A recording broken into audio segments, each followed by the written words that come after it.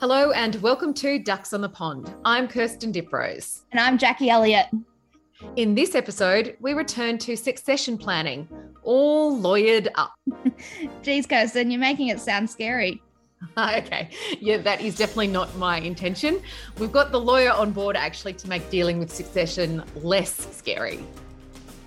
People just don't deal with it at all. Like, they would rather die in the paddock with their boots on and all the land still in their name and just let their kids sort it out. That is absolutely the best way to ensure your kids will fall out with each other. That's Helen Quaid, a lawyer based in Condobolin in New South Wales. And she's got a lot to cover in this episode, from how to start the process, how to make your succession plan as legally watertight as possible. And she looks at what happens in divorce and the laws around land transfers, and also some tips around good communication. We've even got some questions sent through on our social media that we're getting answered today by Helen. So let's just get straight to it and meet Helen Quaid. Well, I am, as may be obvious from my accent, originally from New Zealand.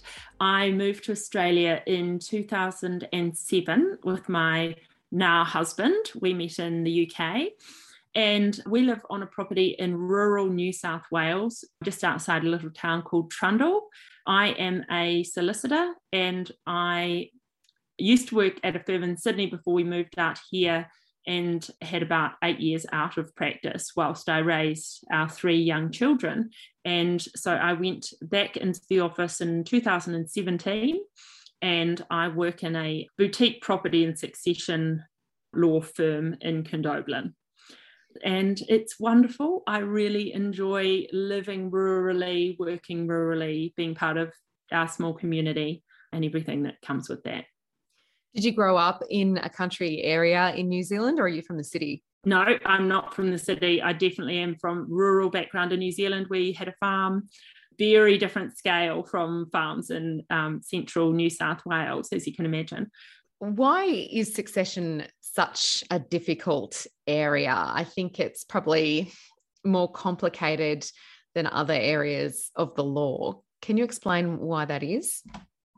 A number of things can make succession planning and succession discussions and conversations around next steps for families. Things that make those conversations difficult can include how much there is to go around. You know, what are the relationships like between members of the family? Are we dealing with a family of communicators? There can be very close families that don't really have conversations about things. It's really fascinating. Every family is completely different.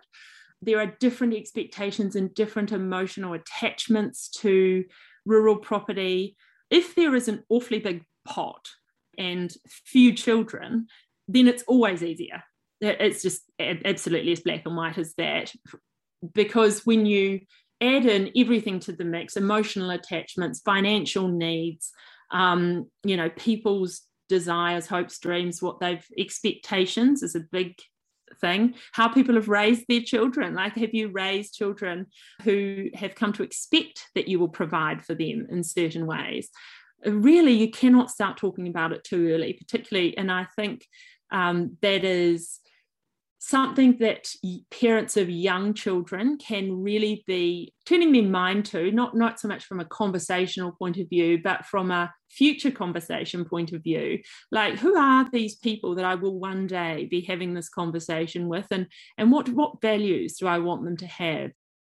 Yeah, I really hadn't thought about talking about succession, or at least talking about the values and expectations to young kids. You wouldn't be using the term succession, but instilling values and understanding, it's a really interesting thing to think about it. And I really have to think some more about how to make that possible. Yeah, and I think it's important to have the conversation. You know, you want your kids to go out and explore the world and do what they're passionate about, but then at the same time, you don't want to turn them away from the opportunity that may be available, you know, whether it's returning to the farm after study or going from schooling onto the family property. Yeah, my boys are 5 and 7, and there's certainly been never any talk about, you know, one of them or both of them getting the farm. Never a conversation like that. They don't talk like that. One wants to be a geologist and a ninja. And sometimes they say they want a farm, and sometimes they don't. And that's just where we leave it. I leave it really open. I want them to do what they want to do. And I have this kind of thing that I don't want them to expect that they're going to get a farm. I don't know why. I find that really important to me, that they don't expect anything. But as you said, at the same time, you know, in the future, this is what the whole farm's about, to be able to support the family and have that option there.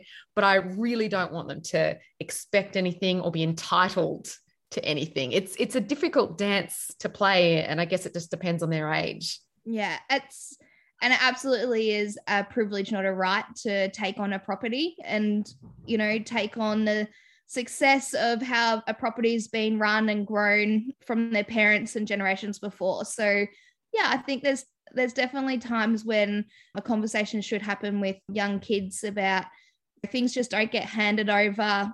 You've got to work hard for it and show your passion and enthusiasm, I think. Yeah, exactly. So I think it's about teaching good communication skills, really, to have those conversations as your kids get older at that age appropriate level. And communication in general is what Helen is talking about next, because it's vital for when you're having these tricky family conversations. You know, people who are good listeners will always find the process easier, because if you are willing to sit back and really hear what other people's needs are or what their values are, what's important to them about a property, it really does open a number of options as to how the succession of that particular family might be negotiated or navigated. It's really interesting. I've been involved in a number of different scenarios where certain people have a need to return. You know, perhaps they haven't had their own families and they don't have their own children. They haven't really started, you know, we talk about family of origin and family of creation, you know, from your own perspective. So if your closest family members are your brothers and sisters and your parents, then it's very likely, and in my experience, more often than not the case, that those particular individuals will have a really strong sentimental attachment to where they grew up. So maintaining some sort of bond there might be important to somebody. You know, somebody else who's perhaps farming on the land might need scale. You know, there might be off-farm assets, and if there are, that will make things so much easier. But it's another reason it's difficult, Kirsten, is because the value of land is just increasing at an astronomical rate, and it is difficult to eke a living, you know, to justify that value from rural land.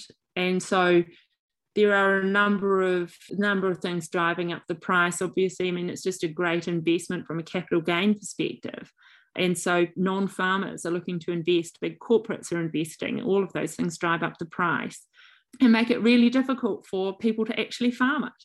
So yeah, there's so many different things that make it difficult and challenging, and that's why it's incredibly interesting. And you can really make a difference to a family by being involved in helping to facilitate a good path through those discussions. Yeah, no two families would be the same, that's for sure. When should a family come and see someone like you? I imagine that too often you see them when it's at a crisis point or something's really changed in the family dynamic and they need to bring in you. But is it better to go and see you much earlier before situations change?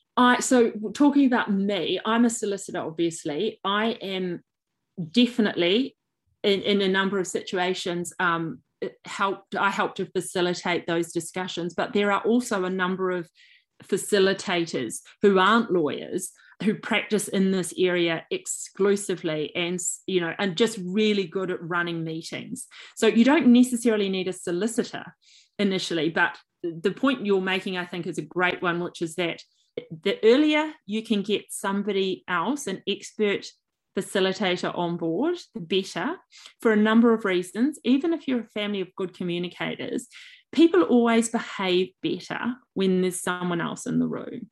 It's an easy trap, in my experience, to start talking about end results too quickly. and becoming focused on outcomes and individual needs and wants.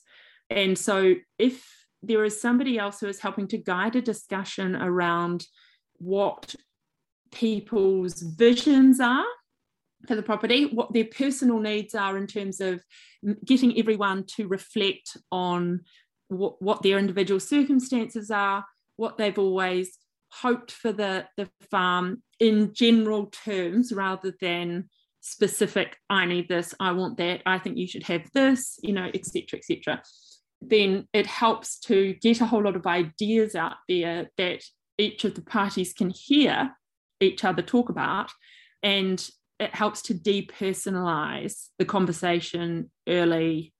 You cannot get someone on board early enough, but even before you get someone on board, in my experience, a successful family succession discussions tend to be driven strongly by the head of the family, and that can be a couple, like if you've got mum and dad in their 70s wanting to retire from the farm, if they've got a good idea about what they want to do, and they can talk about that and communicate that well in this supportive environment, that is usually extremely helpful.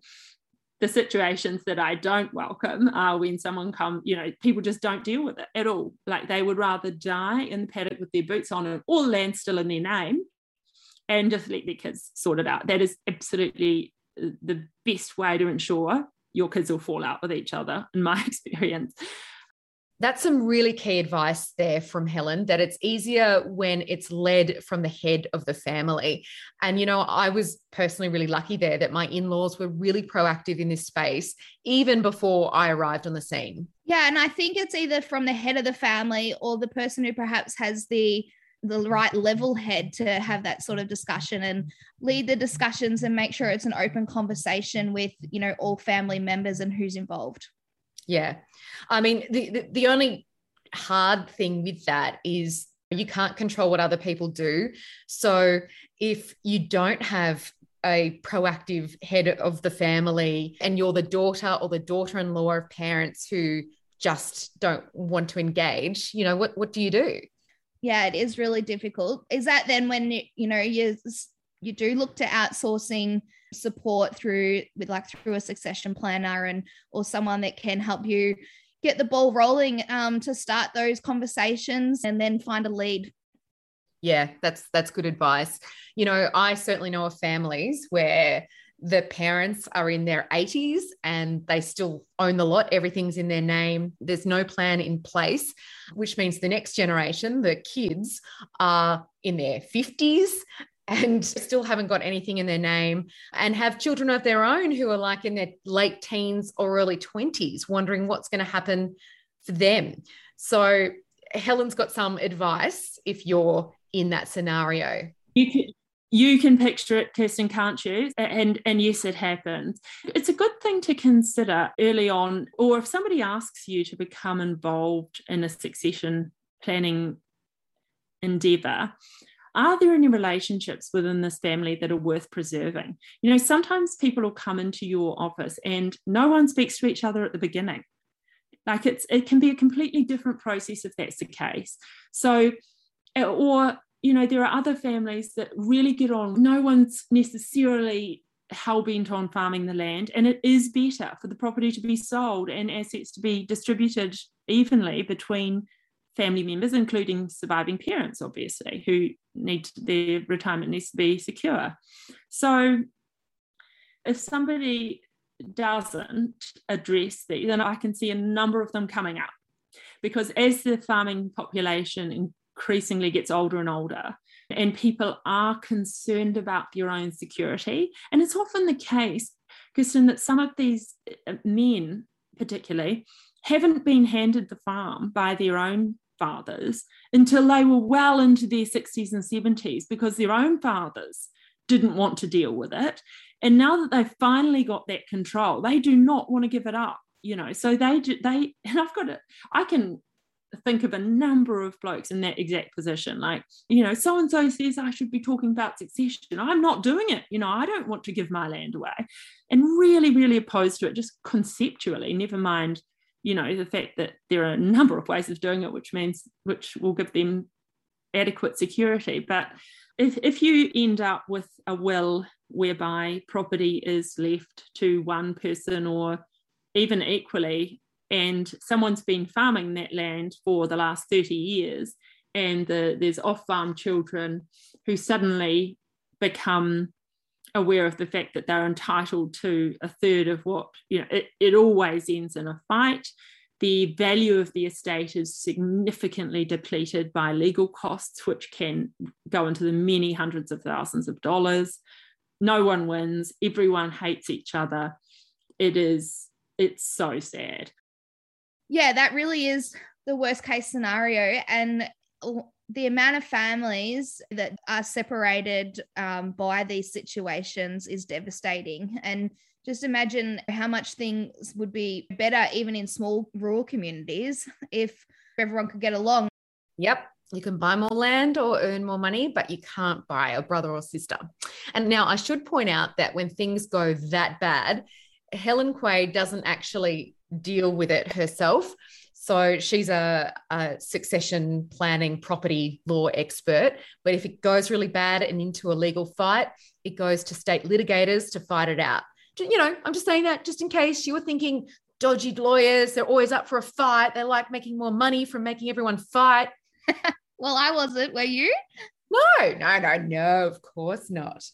So my experience mostly is dealing with people who are addressing it up front and helping them to accurately and adequately document the agreement that's been reached between the family, effecting that agreement in terms of arranging for transfers, having discussions with accountants and financial advisors about the tax implications, trying to work out the best structure, way to do things structurally. And that is a multi-party endeavour. It's incredibly collaborative.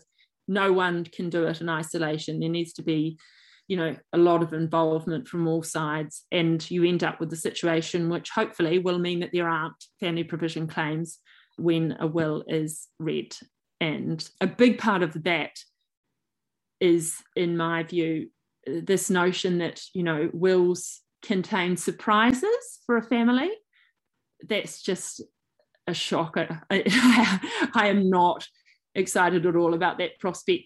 I appreciate that somebody who is still alive has autonomy over what to do with their property, but if you're not having conversations with your family about what your intentions are in your will, you are leaving the door wide open for disharmony. And if you can try and sort that out whilst you're still alive, rather than leaving it for your children to sort out, then, that's an act of courage and love, in my opinion. And that's what I certainly tell my clients. If you love these guys, you won't leave this to them to sort out between them. That's a beautiful way to put it. It is. I mean, you just think at the end of the day, nothing's worth losing family members over. And yet I guess it all becomes so emotional so easily. What are the legal rights? I think a lot of people have done the succession plan process, particularly the son or daughter who's returned to the farm. Perhaps they've got their own family and they've got a succession plan. The siblings have been looked after in some way. Perhaps they've been given some other off-farm assets or will be left other assets. What happens if they want to challenge that? It's like, how watertight is a succession plan that's sort of been written down in the will and all the family knows about it? When it comes to the sort of crunch time, how watertight is it? Okay, great question. So this really goes back to the initial conversations you have with the family about succession. Who is going to be involved in the discussion? Because if you are leaving out certain family members from your succession discussion, say we've got a family with 4 children, one of them is the farmer and 3 off-farm children. One of them lives in the nearby town, but the other 2 live down in Sydney, say, and you are involving the nearby child because they are on board, they know everything that's going on, but you're not worrying about the other 2 because you think you are adequately providing for them with off-farm assets or something. If you don't involve all of your family in the negotiations and the plan and obtain their understanding and acceptance of the plan and input, frankly, to the plan, like they might have great ideas that you haven't considered. It is always a big red flag if someone comes in and says, they don't need to be involved, I'm sorting them out. Okay, that just says to me, look out, there's going to be a fight, almost always.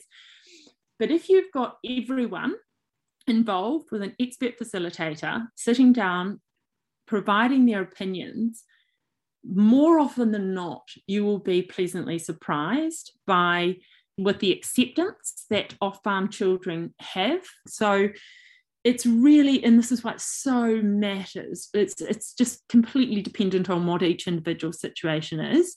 Because if you've got a child who's been home all the way through his whole life, he's been home since he was, left uni at the age of 25 or whatever, or did a trade and has worked on the farm his whole life, got paid absolutely nothing to start with, eventually worked up to a share of the business, has enabled mum and dad to continue to farm.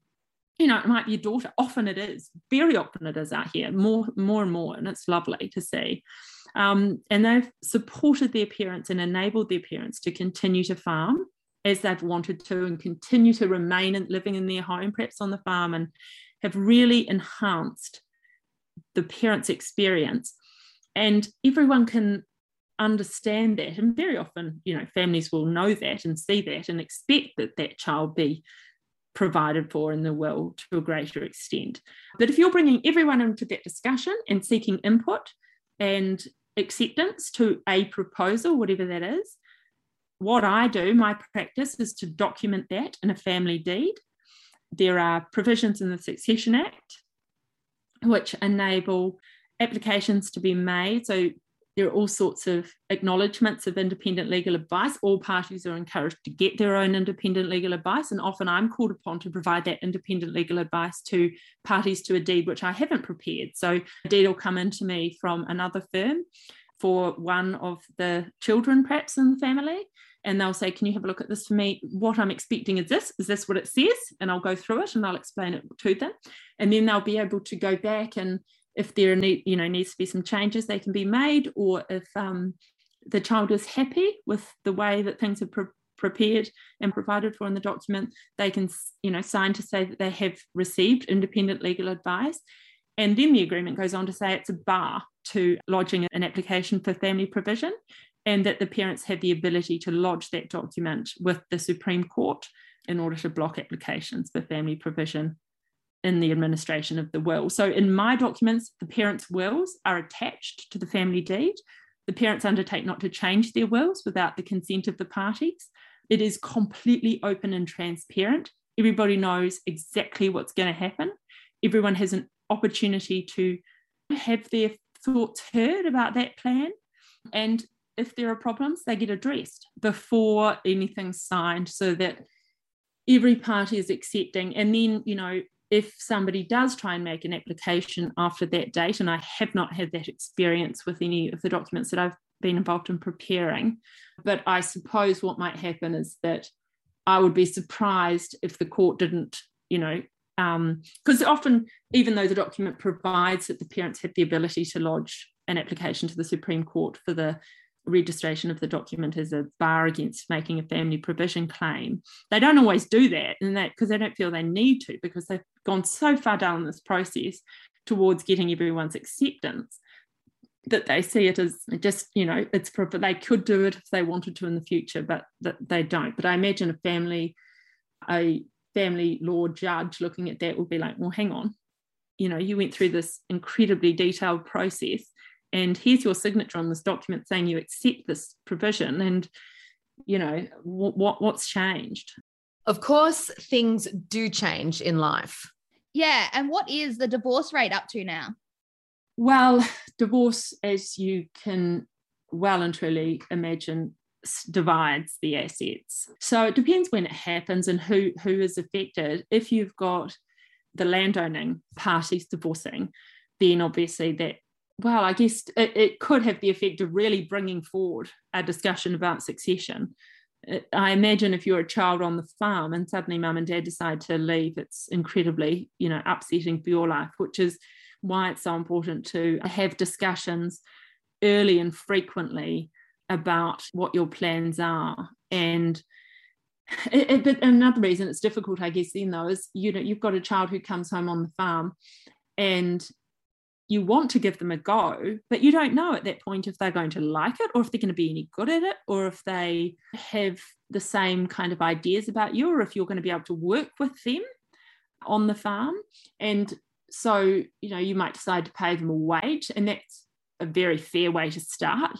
This is what I anticipate for the next 5 years, you'll get the salary or whatever, and we'll provide you with a vehicle. A child really needs to have their expectations managed in that situation, because if the parents divorce and it's no longer possible, the portion of the farm or the whole farm perhaps needs to be sold in order to pay one party out, in order to provide sufficient assets for the departing partner, then that has huge implications for anyone who has been leading a life of expectation. So divorce is very hard at every stage. Oh, that is hard. I know a farming couple who were in that situation. Son had been working on the farm for years for a wage. They had their first kid and really wanted to move things along. And then the parents divorced, and there were big questions over whether they were going to eventually inherit the land. Fortunately, it all turned out well in the end, and the divorce kind of moved those conversations on. They were at the stage where they were thinking they could earn more by working in the city and getting jobs in the city. Both of them had careers. They'd come back and had been working for about 5-6 years for a wage. And I know the woman in this scenario, the daughter-in-law, felt really powerless because she didn't feel comfortable to raise any of these issues, but had this new baby, really wanted to move into a proper house. They were in like a shack, and trying to think, well, should we just move and cut our losses, or we got to get something concrete and sort out what mum and dad are doing and where we're going to be. Yeah. And it is terribly sad when, those situations do occur.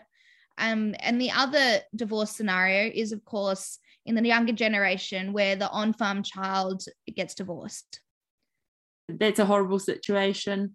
That whatever land or assets are in the partners' names at that point, the divorcing partners will need to be an arrangement worked out there. So it's not a set and forget. You can't just make one decision and then it works all the time. It might work really well for a few years and then it might not work at all. And also, obviously, when I talked earlier about the size of the pot that is available for distribution, obviously a huge part of that is the size of the debt and whether or not the financiers, and this is becoming more and more difficult in my experience as well, will enable that debt to be transferred to the person who's coming in to take over.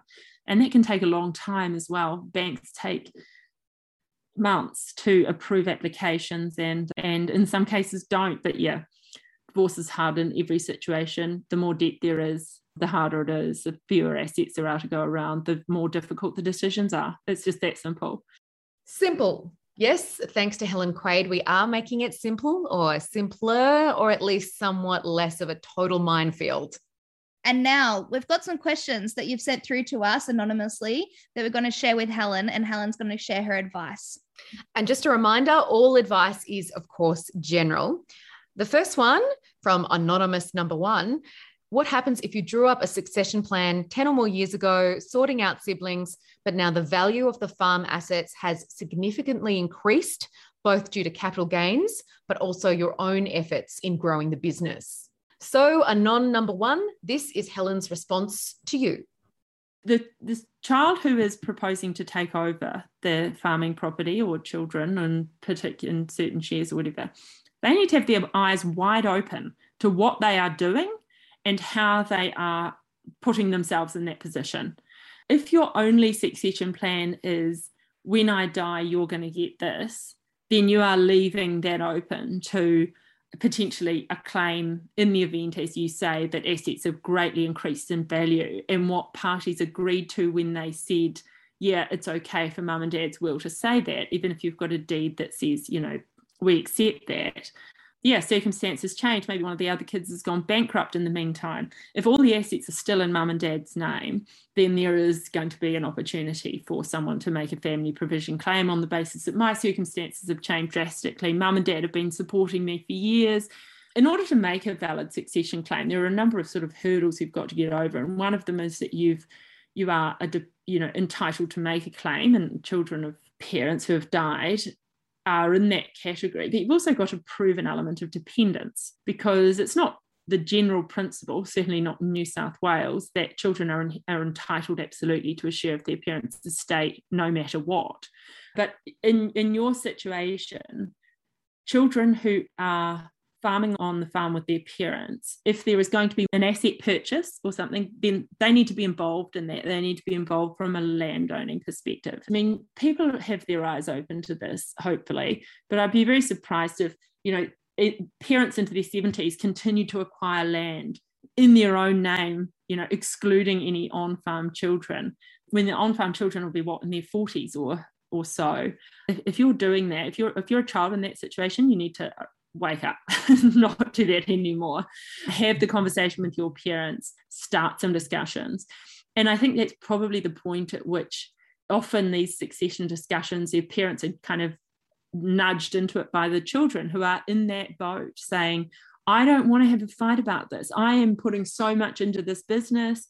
I am bringing my agronomy background, whatever it is, whatever skills that child brings to the business, and I am enhancing the value. I've worked my guts out, in all manner of seasons, and it is because of my investment in this business that it is increasing in value, and I want to be recognised for that. And that often is what starts the parents thinking, okay, so we better make sure we provide adequately for this person. And at that point, once you're starting to, have those thoughts and talking to your neighbours and saying, well, who did you use, and getting some ideas. Once you're onto a good facilitator, you really are in good hands. You just need to continue to engage with the process. But yeah, it can be tricky if you're in a family that refuses to engage in that process, but you are so invested in, you've got a house on the property, it's where you've lived there for the last 20 years, you've worked and worked and worked with these expectations. If you're in that position and your parents are refusing to engage in succession discussions with you, then you really do need to start making some decisions for yourself. You can only control what you do. And if I've been talking to my children lately about this, concept of spent time, like sunk cost. You've done that now, you've done it. You can't go back and do it differently. You need to now take control about what's in front of you, because if your parents refused to transfer any land to you or to have a discussion with you, you know what's coming. And it's at that point that you need to decide, well, is this for me? Am I going to keep doing this? Am I going to keep farming on this property in the hope that it'll work out, because that is what you're doing now? Or are you going to take control and move off?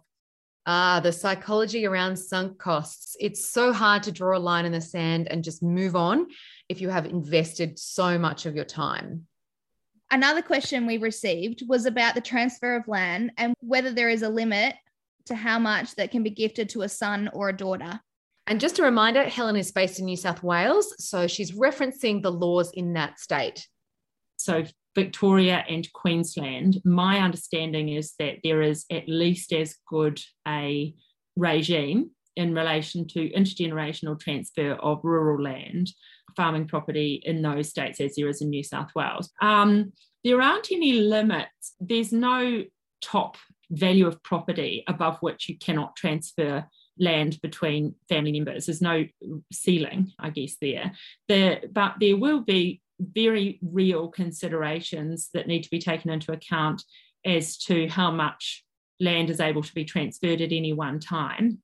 And those considerations are different for the parties on either side of that equation. So from the transferee's perspective, often if land is to be transferred subject to if there's debt on that land, or if there is a requirement for the transferee to pay to the transferring party, the landowner, the parents, often a sum of money. How much land can be transferred at any one time will be very strongly governed by how much money that person or couple can borrow to pay what's needed to be paid for that land. So very much a bank-driven thing in a lot of cases, and it's difficult to get into rural land ownership because it's different from residential property, whereby sometimes you can stump up only a 10 or 20% deposit, or sometimes even less. But with rural land, generally, financiers look for 50% in some cases equity in order to advance funds, and there's no area-based or value-based limitations. So I hope that answers that question. Yes, I think it definitely does. Very comprehensive. Thank you. And a follow-up question is, if farmland assets remain in elderly parents' names and one or both end up in aged care, is the dollar amount calculated based on current asset value? So when you are needing old age care, the amount of money that you will pay for that care is very much determined by what assets you have at that point. And if that includes rural property, then the forms are very long and convoluted, but there is the ability to carve off an area of 2 hectares around the residence on that property so that that part of the value of the land is not counted for the calculation of how much assets you have, but the balance can be. And it's not only the assets in your name at the time of needing care, either any assets that you have transferred for under value up to 5 years before that date will also be included in how much assets you're taken to have for the purpose of paying for your own care. Now that's very general guidance. I mean, you really do need to sit down with somebody and talk specifically about what the assets are, how they're held, and whether or not they count towards the figures that go into calculating the money that you have to pay for your care. But as a bit of a general guide, your questioner, your listener, is on the right track in terms of there's a red flag flying there and you need to investigate further. And you really want to get a lawyer that has empathy. Because not everything is about money. It has lasting implications for people. Everyone has a different love language and how they feel loved. And some people need to be acknowledged much more than paid. And if you can be a person who really needs the land for your business, but you can acknowledge someone, with a few kind words, my goodness, shouldn't you do that? And that's it for another episode of Ducks on the Pond. So thank you as always for listening to this episode. We hope you enjoyed it. You can also find Ducks on the Pond on Instagram, Twitter, and Facebook. We'll see you next time.